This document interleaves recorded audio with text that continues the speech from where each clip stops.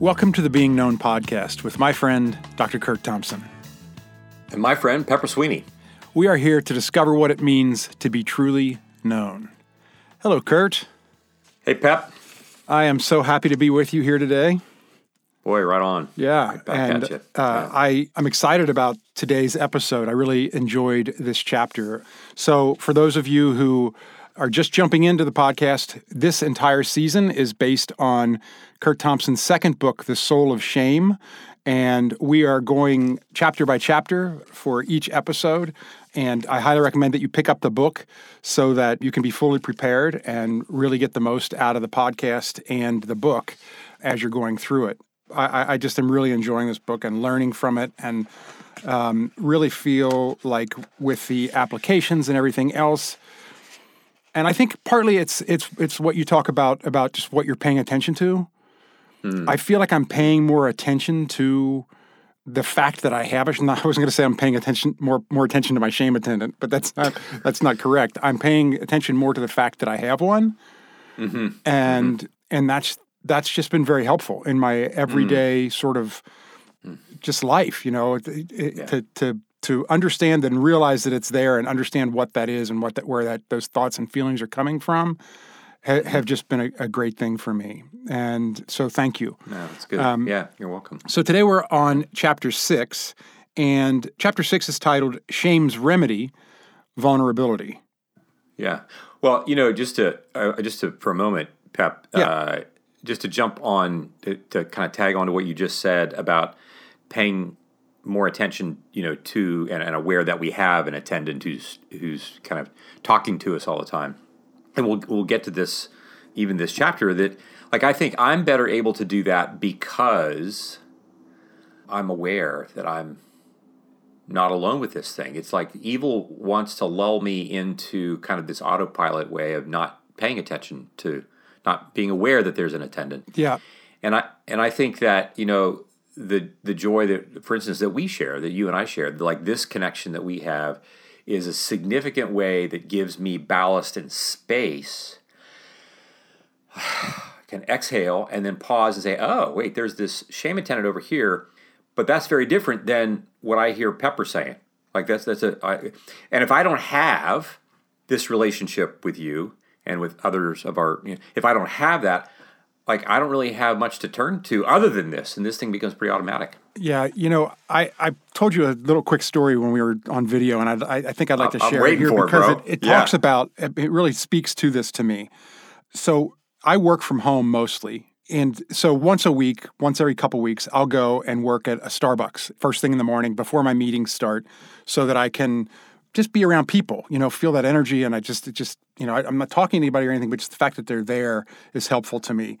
And this past Monday, I went up and I was working. I had my AirPods in, my coffee, and I'm just kind of head down on the computer and doing my thing. And I had an alarm set for when I had to leave because I needed to be home for my first video conference. And I look up and it's just about time to go. And as I glance up, I realize that it's pouring down rain outside. Now, that normally wouldn't be a problem, except my Jeep is sitting in the parking lot with the top off because there was no rain in the forecast for this day on this past Monday. It was supposed to rain all week, but not Monday. So I have to get home. My Jeep is just getting drenched. So I go out, I just get in the car, and I think that prior to us working on this season and prior to me paying attention to shame, I know my shame attendant would have been saying, what an idiot you are getting caught in the rain with the top down, right? And instead, my reaction was just to start chuckling. So I get in the Jeep and I turn the windshield wipers on because I can't see out the window. And I'm just getting soaked. So I start driving home and I'm laughing, but I'm not the only one laughing. Like everybody I pass, everybody on the road is just honking their horns, flashing their lights, and laughing. The worst part was when you had to stop at a light because when you're moving, the rain kind of goes past you, but when you're stopped at a light, it's just dumping. It's just dumping on you, and you're just sitting there. And I have to say that one of the thoughts that was going through my head in the moment was, I can't wait to tell Kurt and Amy this story. Because, it and I think that is like bringing you guys into it with me and Right all on. of that just is like Right what there. you're saying. And so got home, changed my shirt, turned the heater on because it was freezing because I was soaked. But it's going to rain sometimes, you just, Right. and so Right. what are you going to do?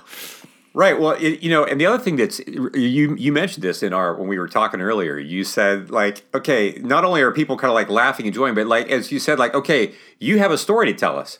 But not only that, but so do several hundred other people now Right. have a story to talk about when they go home. Exactly. And here's the beautiful thing, is that it's not hard for people to imagine that if they were the one in the Jeep, like they can imagine their own shame. I mean, they wouldn't be thinking this, right? But they would like how embarrassing, whatever. Except they're not seeing a guy who looks embarrassed. They're seeing a guy who is welcoming the moment. They're seeing a guy who looks like, oh my gosh, honey, I think this guy like waited till it started to rain and then he got in his Jeep and he went out and started to drive around Covington just because like he could I got to get me some of that. Yeah, exactly. Whatever that guy has, I got to get me some of that. And I think in some respects, it is a commentary on the way the gospel works. It is a commentary on how God comes to the places where we are most vulnerable and where we are most easily tempted to be ashamed. And he doesn't just stop the shame. He takes the moment and completely transforms it into an opportunity for joy. Yeah. Into an opportunity that isn't just joy for you and for us who get to hear your story. It's going to be kind of like, as C.S. Lewis likes to say, it's going to be like the good infection that spreads to other people. And it as I forget who the writer is, that says like, maybe it was Buechner, who's like, we're going to tear another piece off the darkness in those moments. Right. That's just fabulous. Yeah. Yeah. That's a fabulous story. Well, Kurt, Anyway. Yeah. You start this chapter of this book and introduce a character story of Carla. And Carla comes in thinking that she wants a cure for her insomnia, I think is what it is. And this is sort of an ongoing theme for you. These patients come in and they think they want their gout cured. And then you take them to this whole other place and talk about ripping the scab off the darkness. But wait, that was tear a little piece off the darkness. It's not ripping a scab off the darkness. I like my version better. All right, yeah, okay. Now the truth is out. That's really what I do. Come to my office. I think you got one thing wrong with you, but we're going to get to there's a lot of truth and beauty to that too. I mean, yeah. Let's talk about Carla's story a little bit. Yeah, so this is a woman who was in her legal career, had made her way up the chain in her firm, and she came in as is often the case. I'm here for my insomnia. I'm here for my anxiety. I'm here as if it is this thing that I have, and it's like something that's separate from who I am and my story and so forth. And pretty quickly, I'm just kind of walking through fairly standard questions that we would have, psychiatric evaluation. We find out that she's married, she has children, so I'm asking about her marriage, and she says it's fine. And the next thing you know, quite somewhat accidentally, but maybe perhaps not, it tumbles out that she's having an affair with one of the legal firm's partners. That's down the hall from her. And of course, then it became kind of like, oh my gosh, this just came out of my mouth. What the heck was I thinking you're doing? And I'm thinking, well, I think finally, like, you've carried this for a long enough time, and this is a space. And I think you've been waiting for an opportunity to tell somebody this, because how long can you kind of bear this? It's been going on for several months, and of course, this had begun with lunches and then dinners and then conversations with this partner, her boss, who was more than happy to cooperate with this, who, he himself was in a listless marriage. But I think the point was that eventually, as she said this, she quickly kind of backed away from it and didn't really want to talk about it much anymore. And I said, well, I would be more than happy to work with you with your insomnia, but only, I'm not going to give you medicine unless you're willing to come back and talk about your story, which we did. She was willing to do that.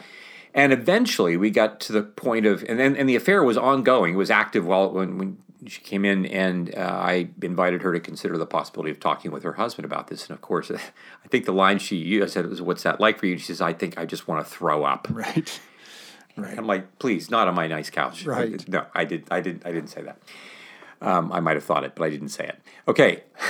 But one can imagine like that it would feel like throwing up. Like I would feel like throwing. I mean, I really get it. Like she's not crazy for having that kind of. I completely get that. And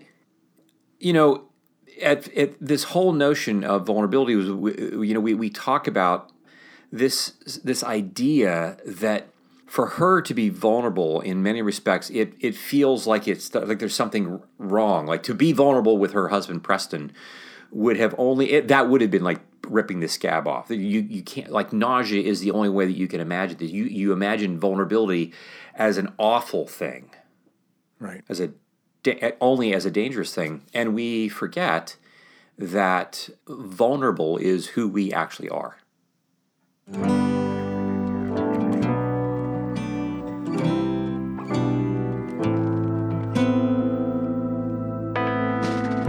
Hey, you guys, I want to tell you about an organization that is very dear to us. Hope Heals Camp is a truly unique offering in the world.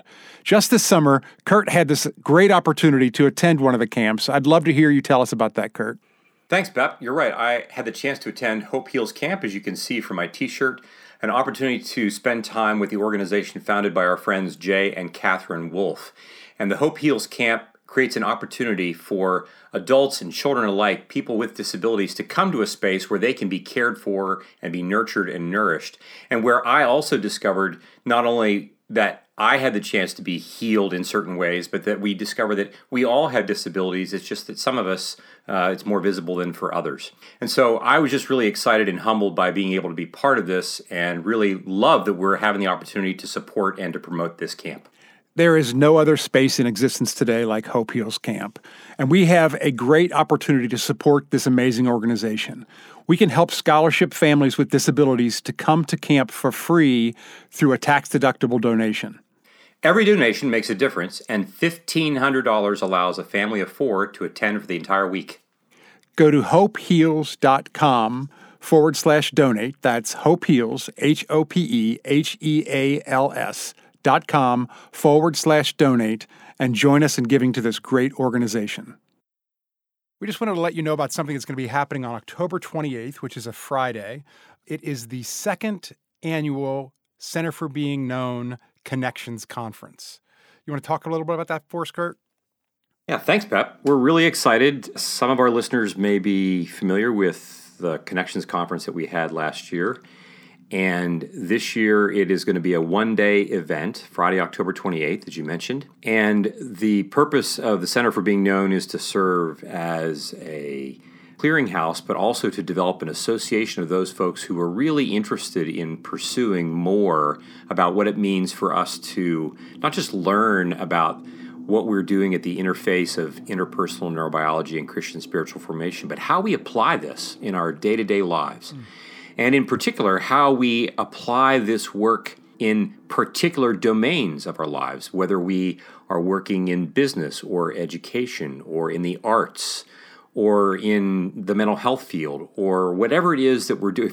If we're working in farming, whatever it is that we're doing, we really want to invite people to be curious about what is God up to using this work that he's given us to do, and how does that enable us to flourish in particular ways in those particular domains. And so the conference is offering 4 really, really seasoned speakers, people who know their craft and who know their worlds.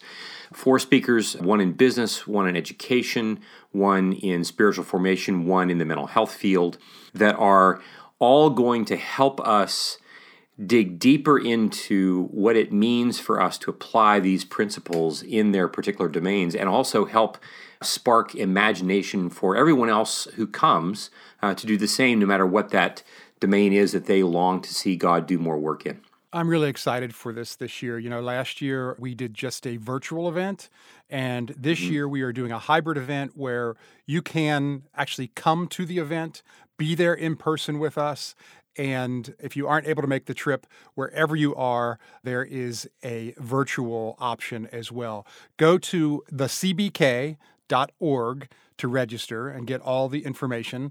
I will actually be there. I'll be emceeing the event this year, which I have... Dude, okay. I've been chomping at the bit. I've been chomping at the bit to say, yes, you're the reason people should come.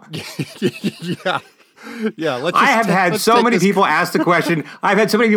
So, Kurt, what's the story behind the most beautiful man in the world? And I want to say, come to the CBK conference and get your answer. Oh, my gosh. And I tell you what, we have decided to do something really different as well. If you are coming, if you're in town, then the night before, on the Thursday before, on the 27th, we are going to record a live version of the Being Known podcast. And oh my gosh. Yeah, we're and we're all going to be there. Amy will be there. Yes. It's going to be great. And we're going to hold this at a place called McLean Presbyterian Church. It's going to be a beautiful venue, and I would love for people to come, for the CBK conference, come for our live recording of the podcast. And I would say I would want people to come, certainly come prepared to find joy, come prepared to find connections with other people, to be nourished. But also during the conference, come prepared to do a little bit of work.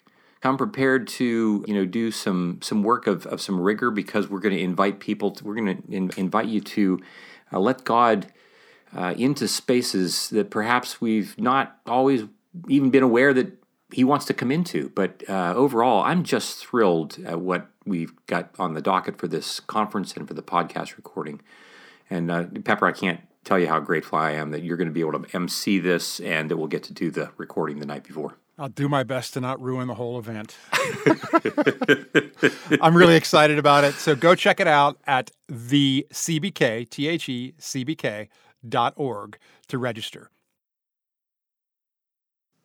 Yeah. You say that vulnerable is not something that you have to do, because we just are. Just are. Naturally, we are. Yeah. Right. We're the only animals that put clothing on ourselves because we have to. And so even our very physicality requires protection. And then there's this whole notion of what our inside life is like. All these things that bang around in our head that we feel and that we think and that we sense that we would never reveal to anybody else.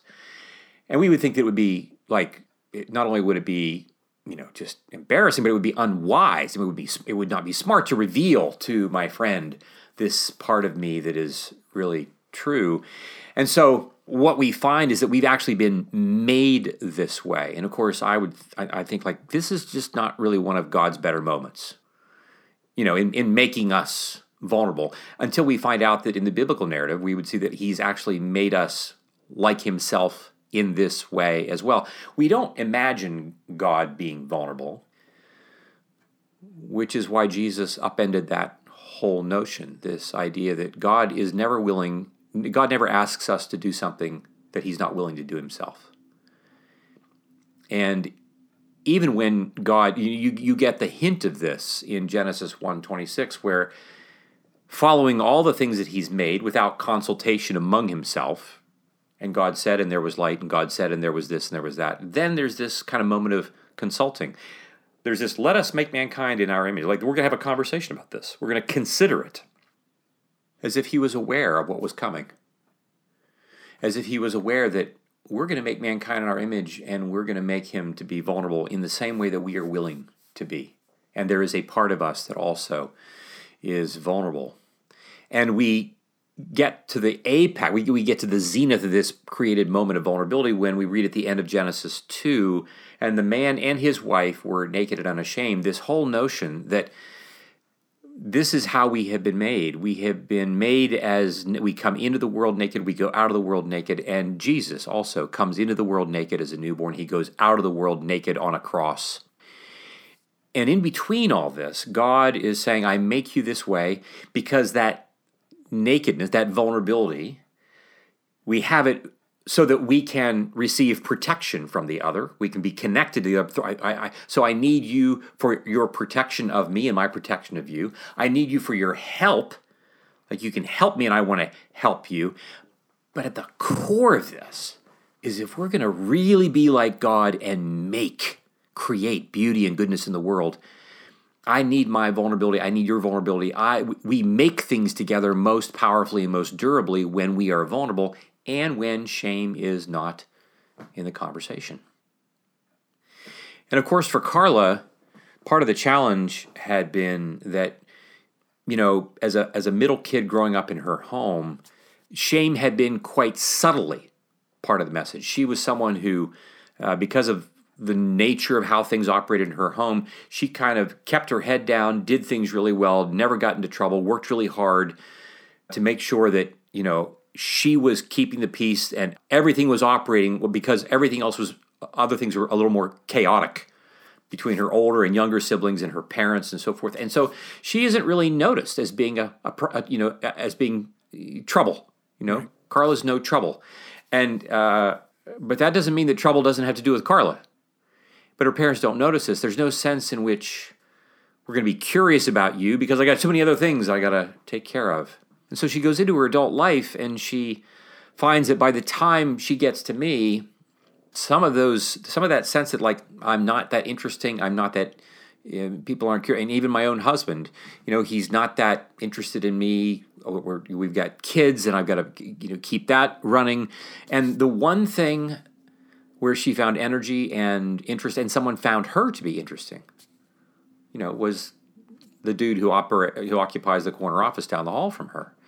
And there's this sense in which it was in that space where she was finding life and light and interest and energy and all this, so that she hadn't felt for much of her life, this one part of her that hadn't really allowed that to happen. And so then it becomes this matter of like, my gosh, how am I going to give this up? Like, I can't imagine giving this up or even speaking to my husband about this, because she would imagine the same thing that I would imagine that Adam and Eve would have been imagining when God comes to find them in Genesis chapter 3. There's this sense in which when we are in trouble, when we are in Carla's shoes, the last thing I want to do is to reveal, is to be vulnerable, is to be who I am, because it's so noxious for me to imagine that. It makes me want to throw up. Mm-hmm. And it's in that state of shame that it's very difficult for me to imagine that God would ever want to come to find me with any other posture other than to kill me. He's upset, he's angry, he's disappointed, all the things that, like, look, I don't need you. Like, I'm doing well enough on my own here, telling myself, like, what an awful person I am. Like, I'm good enough at this. Like, I don't need God's help in reminding me of who I am. And we see that the man and the wife and the woman were kind of perhaps worried. I mean, he had said on the day that you eat, that day, like, you're going to die. Well, I guess this is it. And so they're hiding. They're hiding from each other. They're hiding from God. And God comes to find them. And he asks this question, where are you? And what God's actually, he's not primarily seeking to punish them. Now, of course, my shame, if I'm Adam, like, I don't know that. I can't see that. I can't imagine that what God is still seeking is naked creativity with me. Even in this moment, God is wanting to do something more. He's not just coming to punish. And it reminds us that God is always in the business of connecting on the way to correcting. That first we connect, and then we correct. He fully connects with us in Jesus on Good Friday. And resurrection ushers in the correction that we're able to follow, but not before. I mean, even his disciples, couldn't get it before the resurrection. As passionately committed as Peter claimed to be, even he's going to throw Jesus under the bus. It's clear, it's hard for that, and they all scatter. And so Jesus joins us. It's this question of, first, God comes to connect, and then correct. But this is difficult for us to imagine. If we haven't had any practice, it's hard to submit ourselves to the opportunity, to the possibility that you, Pepper, would want to connect with me in the face of knowing the things about me that, like, if I tell you, like, you're like, no, you're not, you're like, no, this is going to be done. No more podcast. No more, nothing. And because this vulnerability means that what God is trying to do is to get as close to us as we are willing to allow him to be in our imaginations. And so we recognize that vulnerability is the state through which we must pass in order to connect. The other thing that this does, this doesn't always kind of just as a theological idea. I don't know how much of a difference it makes for us, but like what we're already seeing here are hints of the Trinity. This notion of let us make mankind, we're seeing hints of it. And we're seeing hints of God wanting us to know that we're not alone. In the same way that God is not alone. God's not a monad. He's not just a single deity. There is this relational aspect of God. And if we imagine that what God is doing is not so much a matter of him, this like singular person over here and we're over there. But if we imagine that there are three of them, and they come into the room and they say, we want you to be part of us. We want you to join our team. We're having a dinner. We are having a dinner, and we want you to be at the table. We know. We who know. We know Carla. We know. And we don't want some other Carla. We don't want some Carla who's never made a mistake. The Carla that you thought you needed to be growing up in your family where you needed to keep the peace. We want the Carla who's sleeping with her boss, who's not her husband. That's the Carla that we want. It's very difficult for us to get because he wants to make that connection before any correction. Right. Yeah. And it's so difficult to imagine through our shame that anyone would want to make that connection. I think of this is so your story. There is a sense in which your willingness to pay attention to your moment in the way that you were makes it possible for you to connect with all those people who are passing you, and because you're not letting shame get in the way of that. And it is a thing, it becomes, oddly enough, it's a gift of laughter and a gift of presence and a gift of connection that in order for that to happen, we have to be willing to exhale and put our shame aside, which is hard to do. But what we recognize then at the end of the day, that what God is really doing, he's coming to be known. He wants us to be known by him. And he wants to be known by us as well. There is this sense that we are creatures who know things and who long to be known. And we always like to say that when we want the part of us that longs to know, it's a necessary, important part. It's one side of the coin of the way our mind works, dominantly out of the left hemisphere of our brain. But it is typically singular in the sense that I am the agent who is going to go on the internet and look up this piece of information. I'm going to go to the library. I'm going to do this work. Now, I may get information from you, but I'm the primary one who's seeking knowledge. Mm-hmm. I'm in the driver's seat for this whole enterprise. The dark side of that is, of course, that it reflects my intention to want to know things, and if I can know more and more and more and more and more, the closer I get to being like God, which is the only person who actually knows everything. Yeah, and I don't need anybody else because I know everything, and I don't need you. Right. Right. Ultimately, that's why I would want to know everything, because it helps me protect myself from the vulnerability of the wound and the being left and all those kinds of things. But being known is a different way of operating. It much more heavily involves my right hemisphere, much more heavily involves my embodied experience of being seen by someone else, much more heavily involves my activated nonverbal cues that I'm sending to others and that others are sending to me, whether I'm aware of it or not. And it is a corporate act. Yeah. It is me submitting. I'm giving myself to someone else to know things about me. I'm going to be known. I'm going to have this experience in which I am in a vulnerable place. I'm not in the driver's seat. And this way of being known is the way that our healing of our shame can commence. This shame that we keep hidden. And this is the other thing that I think that we often at least I often lose track of this, that it is God also who longs to be known by us. Like, I think, like, why does God need to be known? Like, what does he want anything? Like, what am I going to add to God's life? How does God having the experience of being known by me, like, what? And our theologians might say, well, that's all, occur for your benefit. Like, no, actually, the scriptures, especially you get the Old Testament major prophets, where God talks about his longing for the people of Israel. That's not a God who doesn't need things, who doesn't want things. This is a God who's like, I'm jealous for what God says that doesn't also then come to kill us. This is a God who longs to be known. And I think of it, your kids are now. Yeah, I was just going to say, the obvious way that I would relate to this is, I have such a desire for my kids to know me, and for them to hear my stories and react to them, and obviously for me to know them and know their stories, and that's the relationship, and I can't imagine my life without that. It is such a fulfilling and wonderful part of my life, my relationship with them.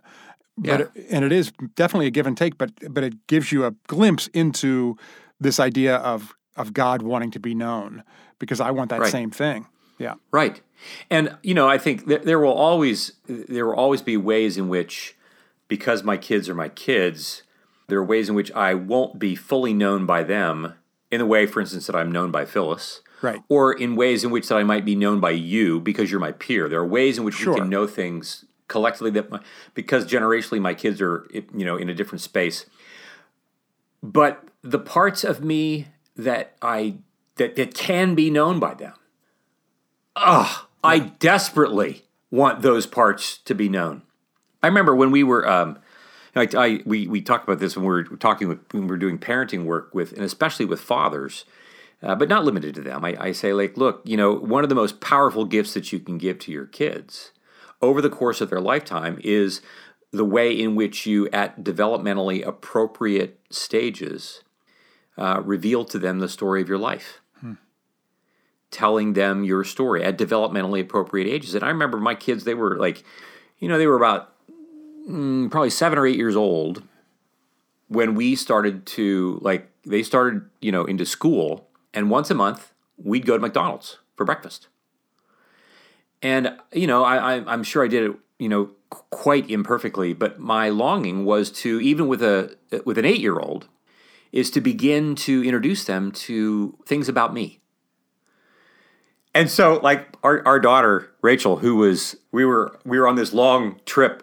We were going to a wedding in North Carolina where we were invited, and she was a flower girl, and she's 6 or 7 years old.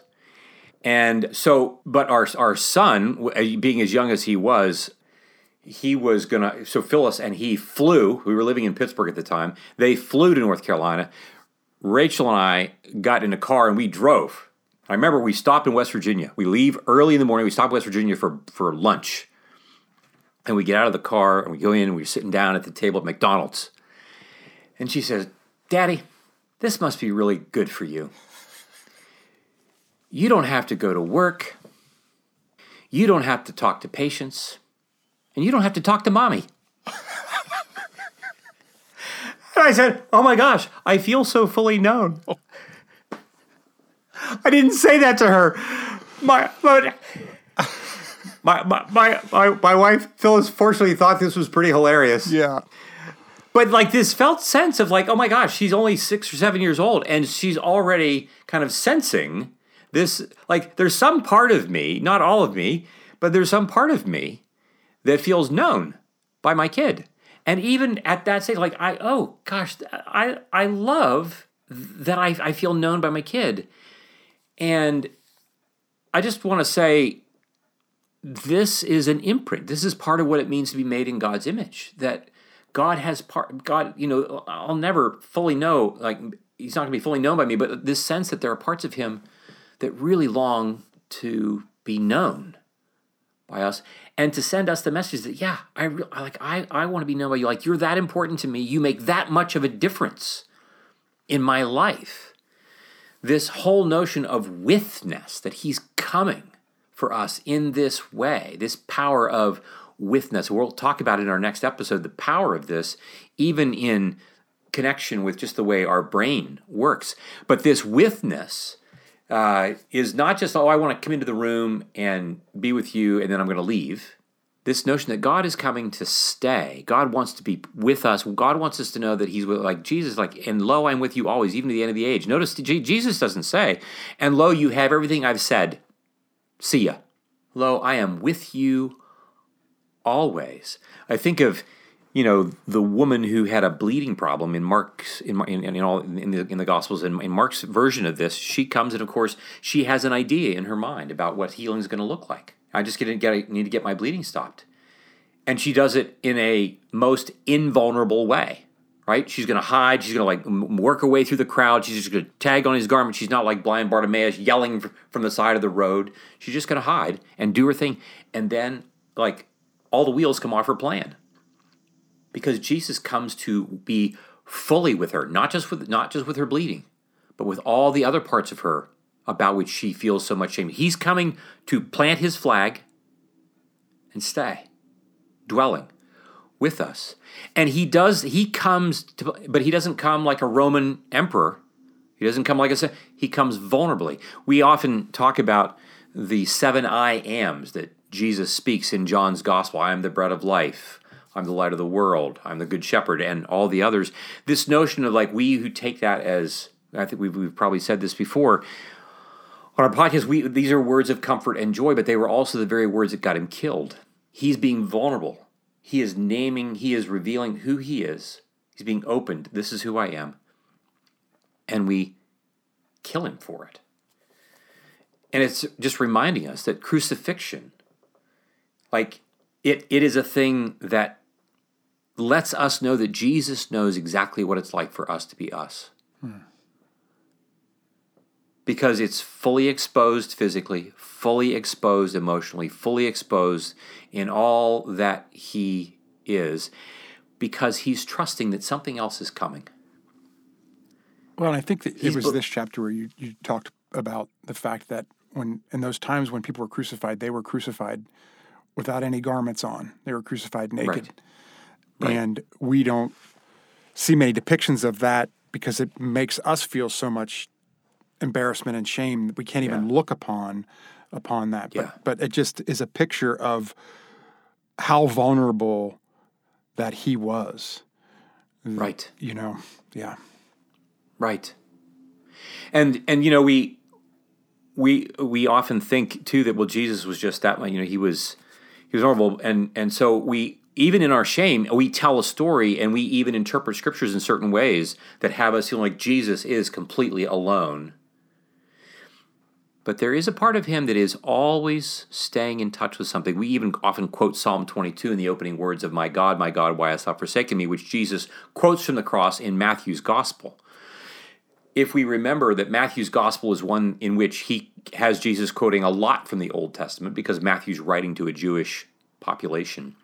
And there's a way in which we might say it was the best of times and it was the worst of times, and we can just use those lines and we know that we're talking about A Tale of Two Cities and Dickens. We don't have to quote the whole book. We don't have to say the title.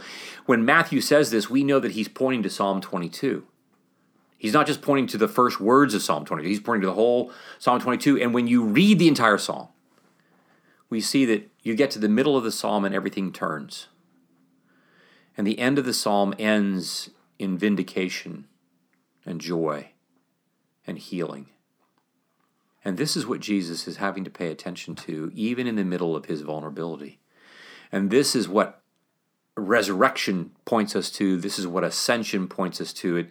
And then there is this sense of rhythm, right? This sense that to be with us is not to stare at us, to never leave, to never give us a break. It is this, to be vulnerable means we rhythmically do this, just like we rhythmically breathe, just like we rhythmically were awake and then we sleep, and then we're awake and then we sleep. We come and be with, and then we might go into the kitchen and then we come back, and then we go into the living room and then we come back. We go off to work and we come back. Nobody's demanding that we only be this naked vulnerable, offer this naked vulnerability like 24/7. We need to rhythmically approach this. But we have to remember that even in our movement toward vulnerability and toward healing, evil is not about to go quietly into the night. And evil wants us to believe, for instance, that for our listeners, it's easy for us to think, gosh, I think that vulnerability is really going to apply mostly to like the big ticket items. Like in Carla's story, it's like, oh yes, we can see that vulnerability is an important thing to consider because she had an affair. But as we'd like to say, shame isn't just operational in those things that we would see as horrendous or big. It starts in microscopic moments, as we've talked about in previous episodes. It starts with little things. It doesn't begin with large events. And for Carla, it didn't begin with a large event. She didn't just one day decide when she was 18, I think that when I'm around in my 30s, I'm going to have an affair with somebody. That's what I'm going to plan to do. Right. No, this becomes kind of like the frog that's slowly being cooked in water whose temperature increases. This is what happens to us. We like to say that shame begins with a whisper and crescendos to a roar. And this is what happened with Carla, and this is what happens with us. And we work so hard to keep the whispers of shame at bay that by the time they're roaring, we wonder how we got here, and we think that that's the only thing that's going on. But actually, the devil's been long in the small details and continues to be, even as Carla started on her journey of healing.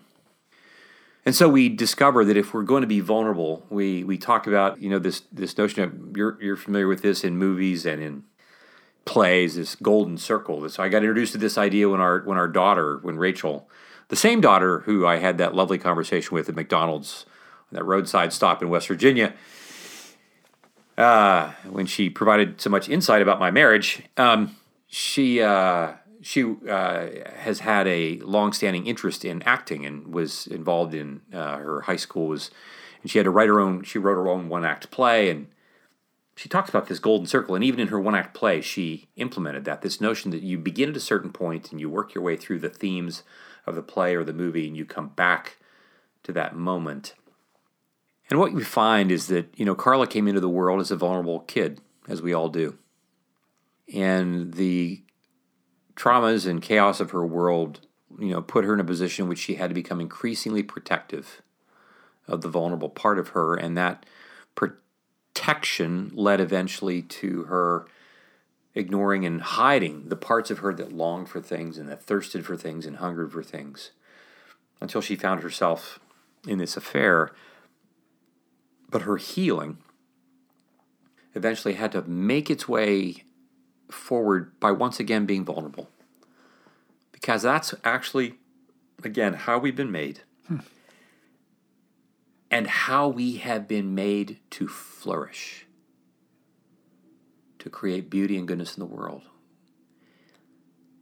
Shame does everything it can to mar that, to have us wrapping ourselves in as much protective garmentry as we can. I don't even know if garmentry is a word. It works for me. But I mean, it's just, it's really quite striking that our healing begins in the places where it's really hard to go. Yeah. And I want our listeners to know that, this is hard to do. This willingness and choice to live as we actually are, to live in the real world, to live with wisdom in our vulnerable selves.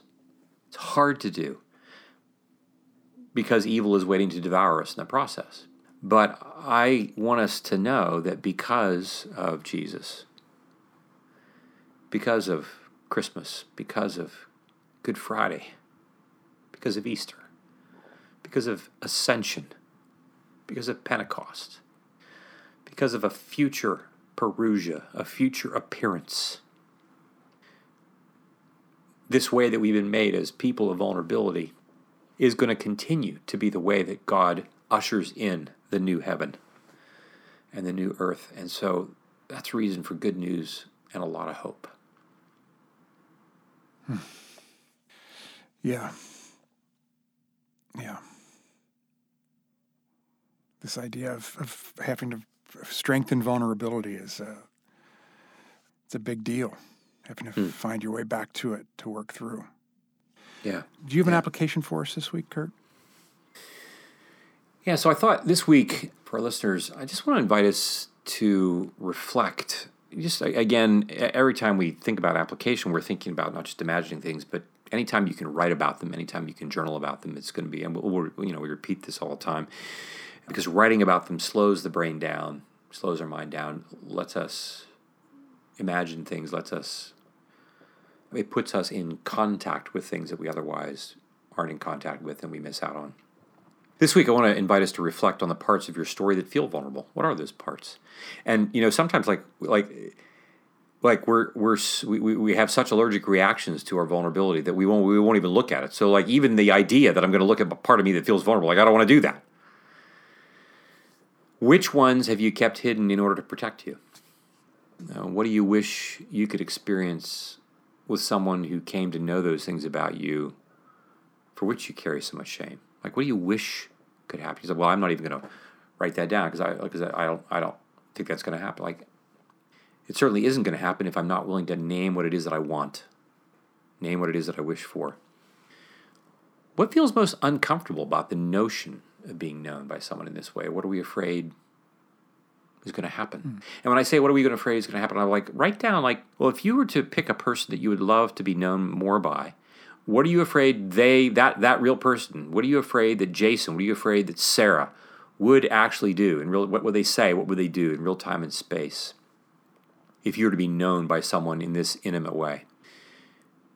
And now, of course, the hard part, any of these things that you're reflecting on and writing down, how many of them, which of those things would you share with someone that you trust? And consider doing just that. That's our application for the day, the very act of which is an act of vulnerability. And so we appreciate how hard this can be, but also how much beauty can emerge from it. Awesome. Thank you, Kurt. Thanks for this chapter. It's really helpful.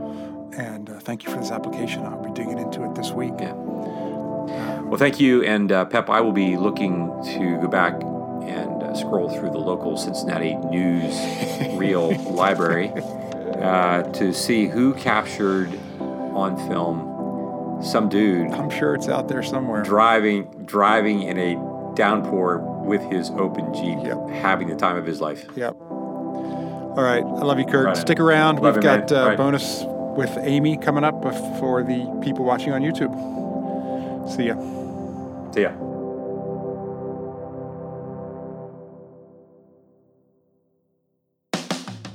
This podcast is produced by Kurt Thompson, Pepper Sweeney, and myself, Amy Chella. Audio production and editing is by Keaton Simons. Video production and editing is by Mark Gould.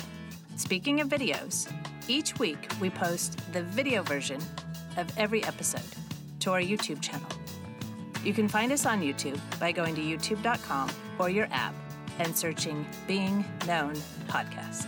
If you'd like to connect with us, you can find us on social media at Being Known Pod. If you like this podcast, tell a friend. Tell all of your friends. And please like, rate, and review. Be well, be known.